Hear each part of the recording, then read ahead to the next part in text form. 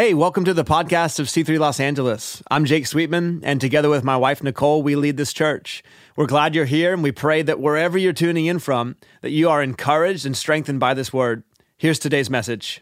Of our Overflow series, heading into Vision Builders, and I'm very excited about what God's given me to share.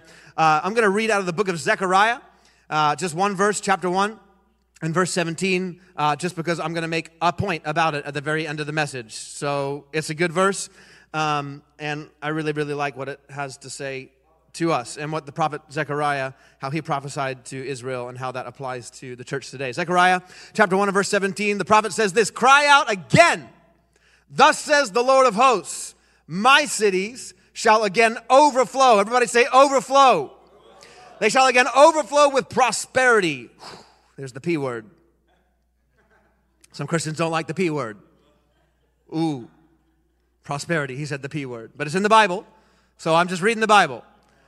"My city shall again overflow with prosperity, and the Lord will again comfort Zion and again choose Jerusalem." Now I'm going to read a passage from the New Testament in the book of Hebrews, chapter 11.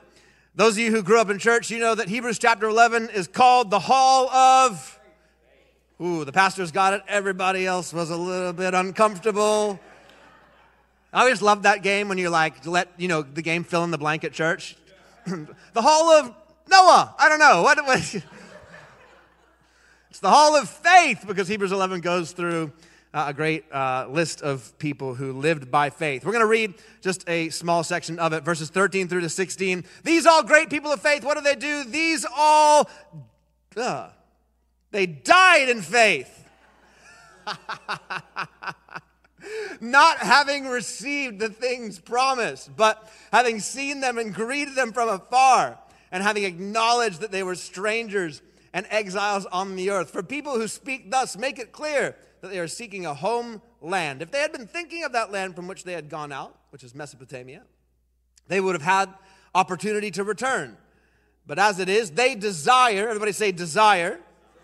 They desire a better country, that is a heavenly one.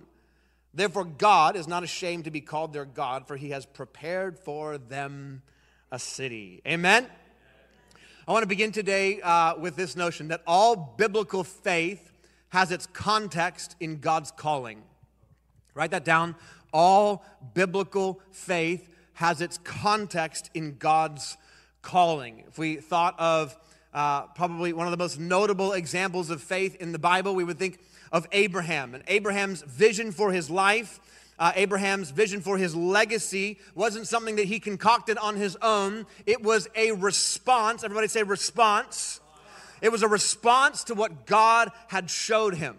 God called Abraham, you probably know the story, to come out from his tent and look up to the stars innumerable in the sky. God said, count them if you can, because he's revealing to Abraham the nation that he's going to bring forth in Abraham's lineage, a nation that God would bring into a particular land where he would bless them and multiply them and then use them to bring blessing to all the nations of the earth. And the Bible says that Abraham responded to the vision that God showed him. How? With faith.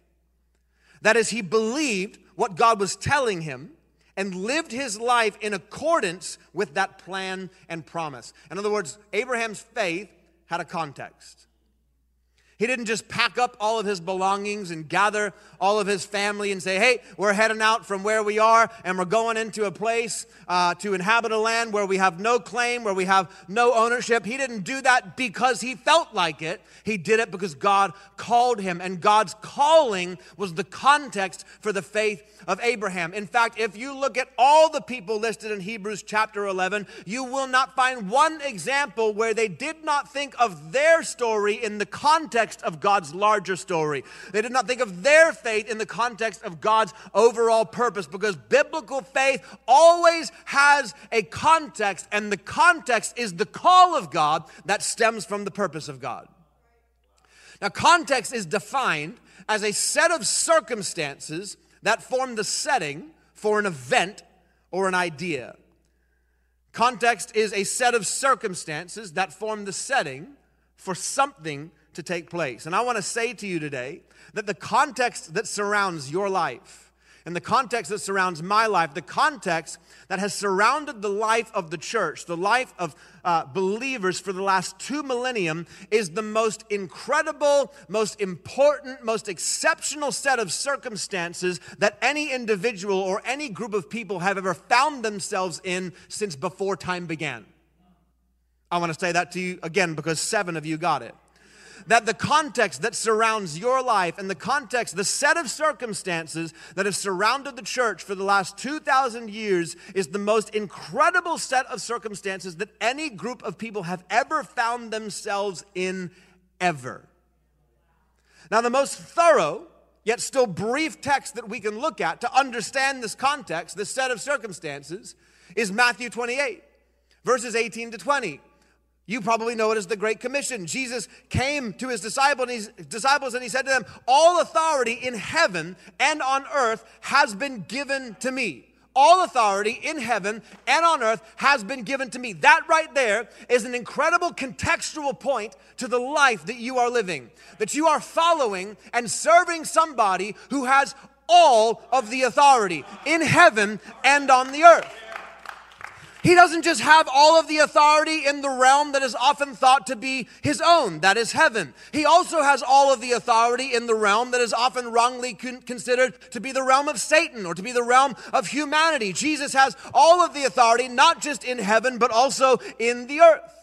That is the authority that God originally vested into Adam and Eve to be fruitful and to multiply and to exercise dominion over the earth. Authority that they gave up and gave over to the powers of darkness as they subjected themselves to the chains of sin. Jesus Christ has now won that authority back through his death, burial, and resurrection. What the devil had, Jesus now has, and he's never giving it back. He's never losing his authority. He has all of the authority in heaven and on earth, which means there's no place you can go, no battle you might face, no task that you are given to undertake that Jesus does not claim ownership over that territory, ownership over that area. I do not want the expansiveness of this to get lost on you. What did Jesus want his early disciples to know? What does he want you to know today? That the context for all your living is that he has ultimate and complete authority. He is the one who has determined the direction and the conclusion of the human story. Not Satan, not your sin, not your sickness, not your lack, not your hardship, not your insecurity, certainly not Vladimir Putin. Therefore, we must live within the context that Jesus Christ possesses all of the authority everywhere. So how do we live in light of that? Jesus tells us in the next verse, go, therefore, and make disciples of all nations, baptizing them in the name of the Father, the Son, the Holy Spirit, teaching them to observe all that I have commanded you. And behold, I am with you always to the end of the age. This is more context for your life right here. Jesus says, here's what I want you to do with my authority. And he has vested his authority into the church for 3 things. Number 1, to disciple the nations out of darkness into his marvelous light. To baptize them in water into the family of God. And then to mobilize those people who have been brought out of darkness into light and into God's family into the same mission to reach the nations that God is reaching. And then Jesus says, and I'm going to be with you every single step of the way so that you can witness my divine power work through all of your human weakness. We say it like this here at C3LA, that our purpose is to make and multiply disciples of Jesus Christ who walk in the truth of the Scriptures by the power of the Spirit for the sake of God's love. It's just how we express what Jesus already expressed 2,000 years ago, called the Great Commission, that he has vested his authority in the church to make disciples everywhere, and he has claim over people everywhere because he has all of the authority. And any other context for living that can come for your life comes only from somebody who had no authority to set the context in the first place. Because if Jesus has all of it, then that means they have none of it. This context is important because it's what grounds your faith in an actual real story, in God's story. And without being grounded in God's story, what looks like a life of faith sometimes is actually more just like passion or excitement. And there's nothing wrong with passion and excitement. But I can be excited about something without it being in its proper context. In the same way that two people can be excited about sex outside the biblical context of marriage, so you can be excited about your life. Ooh, it got real awkwardly quiet. Have you guys not heard that word before?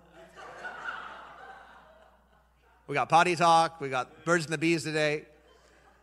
So people can be excited about sex outside the biblical context of marriage, and in the same way, you can be excited about your life outside the context of God's story. You see, a lot of times Christians, they want to have something in life that they are passionate about. So they go looking for and pursuing and building whatever they think their thing is going to be without thinking about how it ties into God's calling and purpose. Therefore, what they do never has the proper context. And so one of two things happens. A, it burns up before it becomes anything. B, it becomes something and burns them up in the process, because it lacked the proper guardrails to define and inform what it is that they were doing and why they were doing it. Context is the key to this all too common scenario in the life of a believer. You see, the outcome of putting your faith in context is that your faith goes from just a set of beliefs that grants you access into heaven and becomes something that actually informs the way that you live now. It's connected inseparably to your actions, and this is good because just like Abraham, who placed his faith in God, his response to God's purpose and calling, how that affected the way that he lived and the steps that he took, so also when you put your faith in context, it is supposed to inform the way that you live. The purpose and the calling that God has revealed in his Son and that God has revealed in the scriptures is supposed to actually have bearing on your actions. And by that, I don't just mean living a life where you become a professional swatter away of every single temptation to sin as though the Christian life were nothing more than a glorified game of whack-a-mole. Friends, if that's what you think Christian living is, just doing your best to swatting away every single sin, if that's what you think the height of your Christian experience is, you have been sold something so much short of where God has called you to live. I'm inviting you into a whole nother game entirely, a ground-taking, life-changing, city-impacting call that God has upon his church that we are supposed to walk in because he has all of the authority. You say, oh, when I get my life straightened out, then I'll join in on God's purpose. Friend, your life only gets straightened out as you join in on God's purpose. It's called sanctification. You say, oh, well, when I get my life together, then I'll join in on God's story. Your own life only gets worked together as you work together with God. It's called his grace working through your weakness, and it's the only true and proper way to live. And to think otherwise about these things is to rip your life out of context and expect it to make sense and for it to amount to its intended outcomes. You've heard of people taking scripture out of context. That's a secondary worry to me. I'm concerned about Christians taking their life out of context. Some of us are ripping our Christian life out of context, and we are so surprised when our fellow practitioners of the faith are looking at us funny like they don't get us, like we just quoted, I can do all things through Christ who strengthens me, about my Peloton workout. I look at Christians funny as though they just did that. Like, you don't understand, why are we even here? Just wanderlusting and just doing my thing. And I don't know why I have a lisp, but I do. And your life is out of context. And I'm looking at your Instagram feed funny because I don't get you. Because this is not what Jesus died for. For you just to float around on the wind and just do you, boo. No. Jesus died on the cross so that you could live in the light of the authority that he now possesses for the sake of his church. He said, when we misunderstand the story, God's story, what happens is we get our own story wrong. When we are ignoring the context, we forgo the contribution that you and I are supposed to make to that context in the first place. And here's the thing about story, about meta-narrative. the story in which you live, and this is just an aside, but I think it's very helpful. The story in which you live is super fundamental to the strength of your identity. And your identity is found actually in the overarching story that you understand yourself to be living in. And I think a lot of times the reason Christians wrestle so much with unstableness in their thinking and insecurity and difficulty with their thoughts a lot of times is because they just don't know the story in which they're supposed to be living. Their thoughts don't have anywhere larger to land. And so you got to know your story if you're going to be a secure person. Otherwise, you'll perpetually be living in the same unknowns that the world is living in.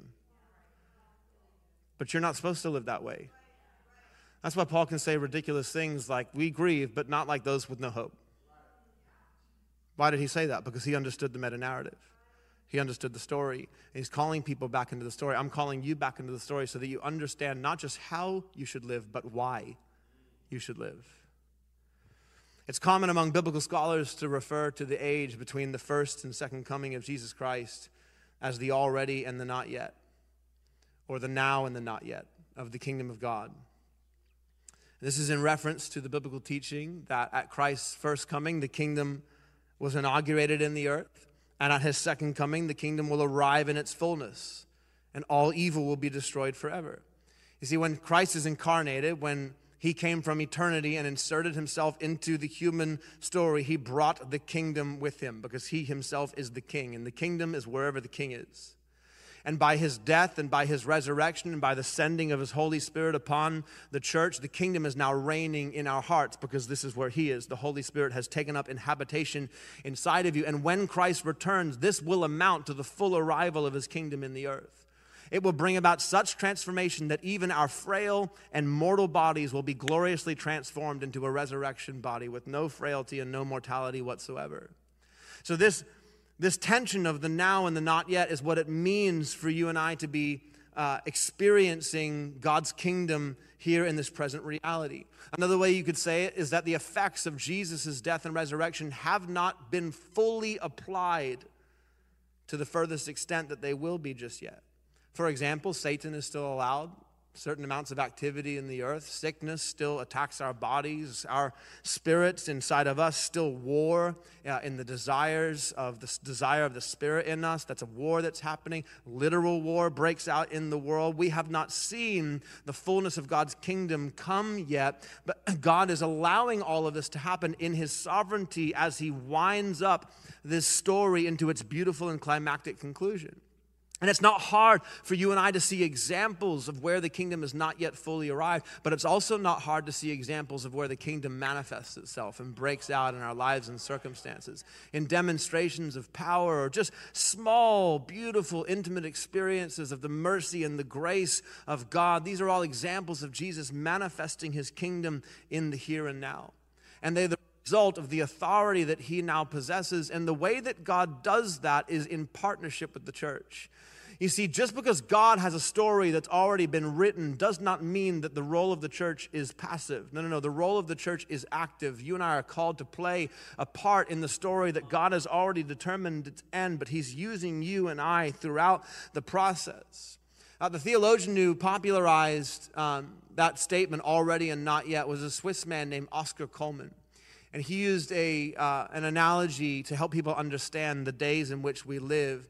Pointing back to World War II, he talked about D-Day, which is when the Allied powers, 150,000 plus troops from U.S., Canada, Great Britain arrived on the shores of Normandy, France. And there was a lot of loss of life, a lot of bloodshed on both sides of that battle as they faced off with the German armies on both sides. But 9 months later, Germany had surrendered and World War II was over.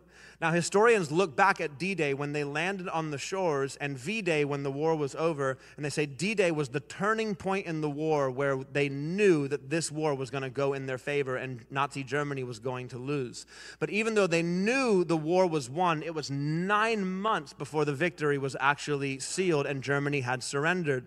And what the point that he was making is that you and I as believers are living in that 9-month period between D-Day and between V-Day. D-Day. That's the point that he's correlating to our experience. You see, Colossians 2:15 says that God disarmed the rulers and authorities and put them to open shame by triumphing over them in him. That is Jesus on the cross. In other words, he has overcome the powers of darkness. He has opened the prison doors for people to go free. That's D-Day. And now that the powers are defeated and humiliated, the day is coming when they will one day be destroyed. In 1 Corinthians 15:25 and 26, for he must reign until he has put all his enemies under his feet. The last enemy to be destroyed is death. That's V-Day. That's the day that is coming. And you and I are living in between those 2 days. And the victory is guaranteed, but you and I are still finishing up the fight. And the way that we fight is by announcing the good news of Jesus' victory to the whole world and teaching them to follow him out of death and into resurrection. That, by the way, is called discipleship. That's the mission of the church, to teach people to follow Jesus out of death, out of decay, out of destruction, and into the life of the kingdom, into relationship with the Holy Spirit. This 9-month period, this is the context for all of your faith and all of your living. It is the larger story and the larger purpose to which you and I are meant to be connected. So I just want to start to land this message today by asking you a question. When you think about walking with God, do you think about something primarily safe? Do you think about something that is primarily comfortable? Is it centered on your own personal desires? Have you thought about your relationship with the Lord as having arrived at some kind of finish line and now you just do your thing until your time on this earth is up? Friend, you weren't just saved from something, you were saved for something. To do something during that 9-month period. You see, the armies of hell have been defeated, but they are not going to meet their end without throwing some tantrums aimed at keeping people from hearing and believing the gospel.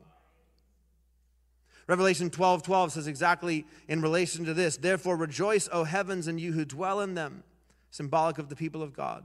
But woe to you, O earth and sea, symbolic of those who reject Christ. For the devil has come down to you in great wrath, because he knows that his time is short. So he knows that his remaining time is short. So he acts out how? In vengeful wrath to try and undermine the plan of God, even though he ultimately will fail. And guess what method God has chosen to use to triumph over Satan in all of his wrathful activity? He has chosen the church living by faith in Christ.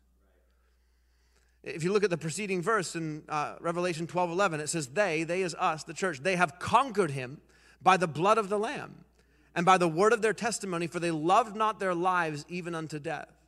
Now I want you to pay really special attention to how that verse says that we conquer the activity of Satan. It is by faith in Christ and loving not our own lives even unto death. Friend, how do you love your own life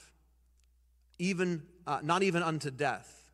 The answer is that you understand how your life was meant to be lived in the first place.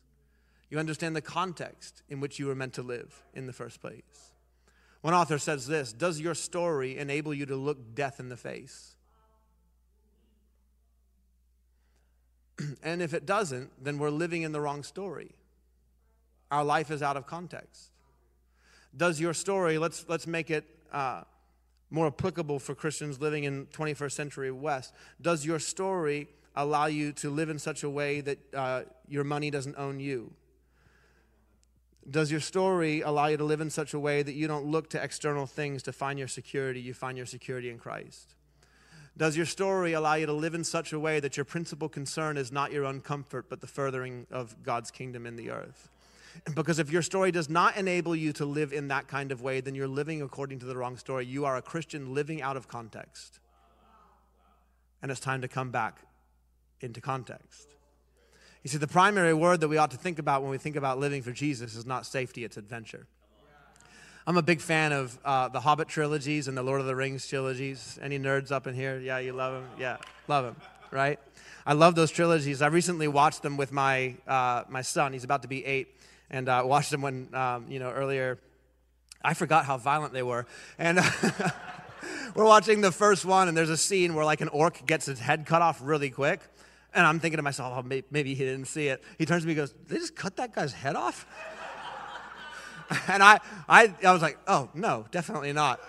And then 3 seconds later, another orc gets its head cut. You're like, they cut his head off. I love those trilogies of movies. I love the adventure that is in them. And if you love them too, if you've watched them, I can promise you this, not one time while you're watching those movies do you think to yourself when they get to a new challenge, gee, I wish they'd just turn back.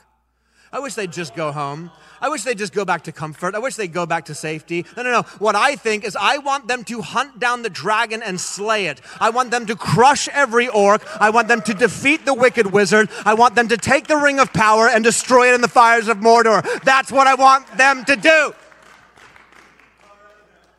And the reason we desire that when we watch those stories is because you and I are actually made for adventure.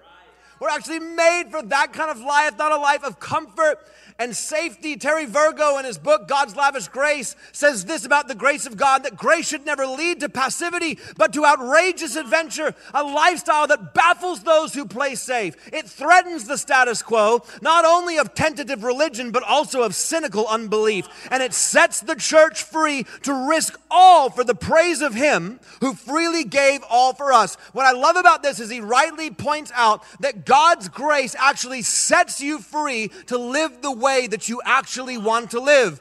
Before Christ, we were bound by worry and fear and anxiety. We were taught and told to cling to our lives and cling to our opportunities and cling to our stuff because we had a scarcity mentality. Who knows when I'm going to get what I feel like I need to have? And God's grace comes barraging into your life, not so that you can just do a Christian version of that and call it waiting to go to heaven. No, God's grace comes into your life to set you free to live the way that you actually deeply want to live on the inside. So the invitation is for you to bring your life back into context. The band can come. I got 2 minutes left. We're going to land this meeting. None of this negates the enjoyment of God's provision and blessing in your life. None of this pulls you out of a life of peace. What all of this does is it actually provides and informs your blessing. It provides and informs your joy. It provides and informs your peace. God wants to bless you in your life, not so that you can just go and do your own thing, but so that you can understand the context in which you live and know what to do with what He's given you.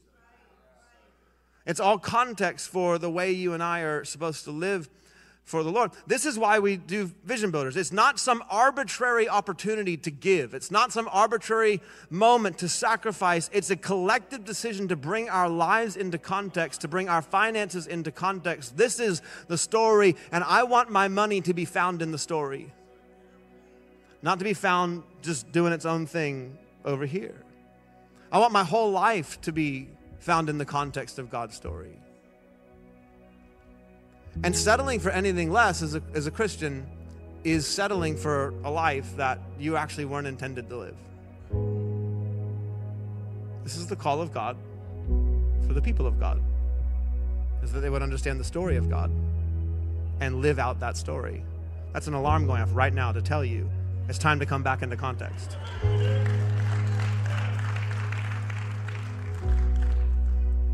Just thinking on my feet.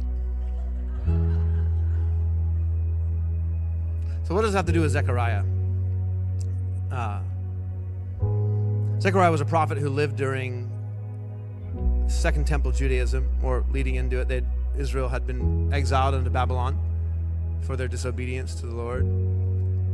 And after 70 years of exile, they come back into Jerusalem. They come back into Israel. And some time goes by. People are getting settled. And they still haven't begun to rebuild the temple yet. Zechariah starts prophesying 18 years after Israel had come back into Jerusalem from Babylon. And one of the things that you find in that book, obviously he's got this prophetic vision. We're going to overflow again. We're going to overflow again. I believe that about our church. We're going to overflow again. Those chairs are going to be full again. This church is going to be full again.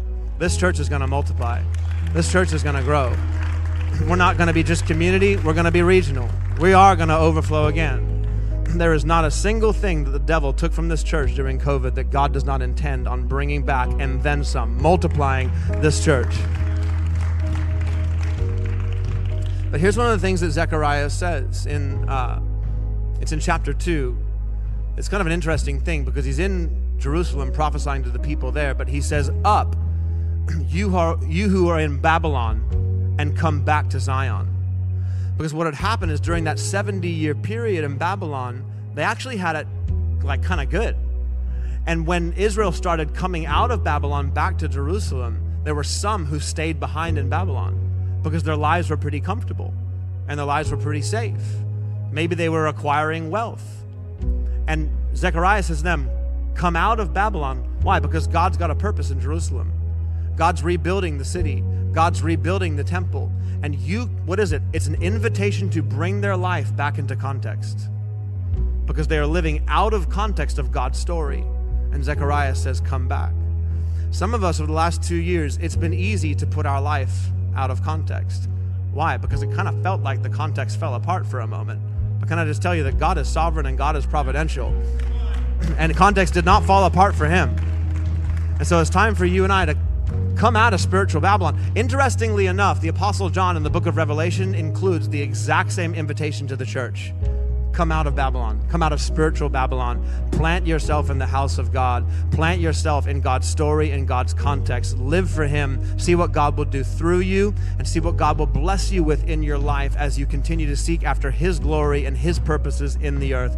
Church, I thank you so much for your faithfulness and your grace to journey with us and to be faithful and to be faith-filled. And in the name of Jesus right now, I just declare God's blessing over your world. I thank you, Lord, that you love this church, that you love these people, and that your story is a story that we can count on, that your story is the one in which we can plant ourselves in to experience all of your purposes, Lord God. And even though your purpose costs us, and even though your purpose brings us through trial, Lord God, yet will we trust in you because we know that you are infinitely greater than anything that the world could ever offer us. We love you. We bless your holy name. In the name of Jesus. You've been listening to the C3 Los Angeles podcast. If you found today's message helpful, we encourage you to share it with a friend and consider rating it. If you'd like more information about our church or details on how to get connected to a neighborhood group, head to c3losangeles.com. We love you. Thanks for tuning in with us.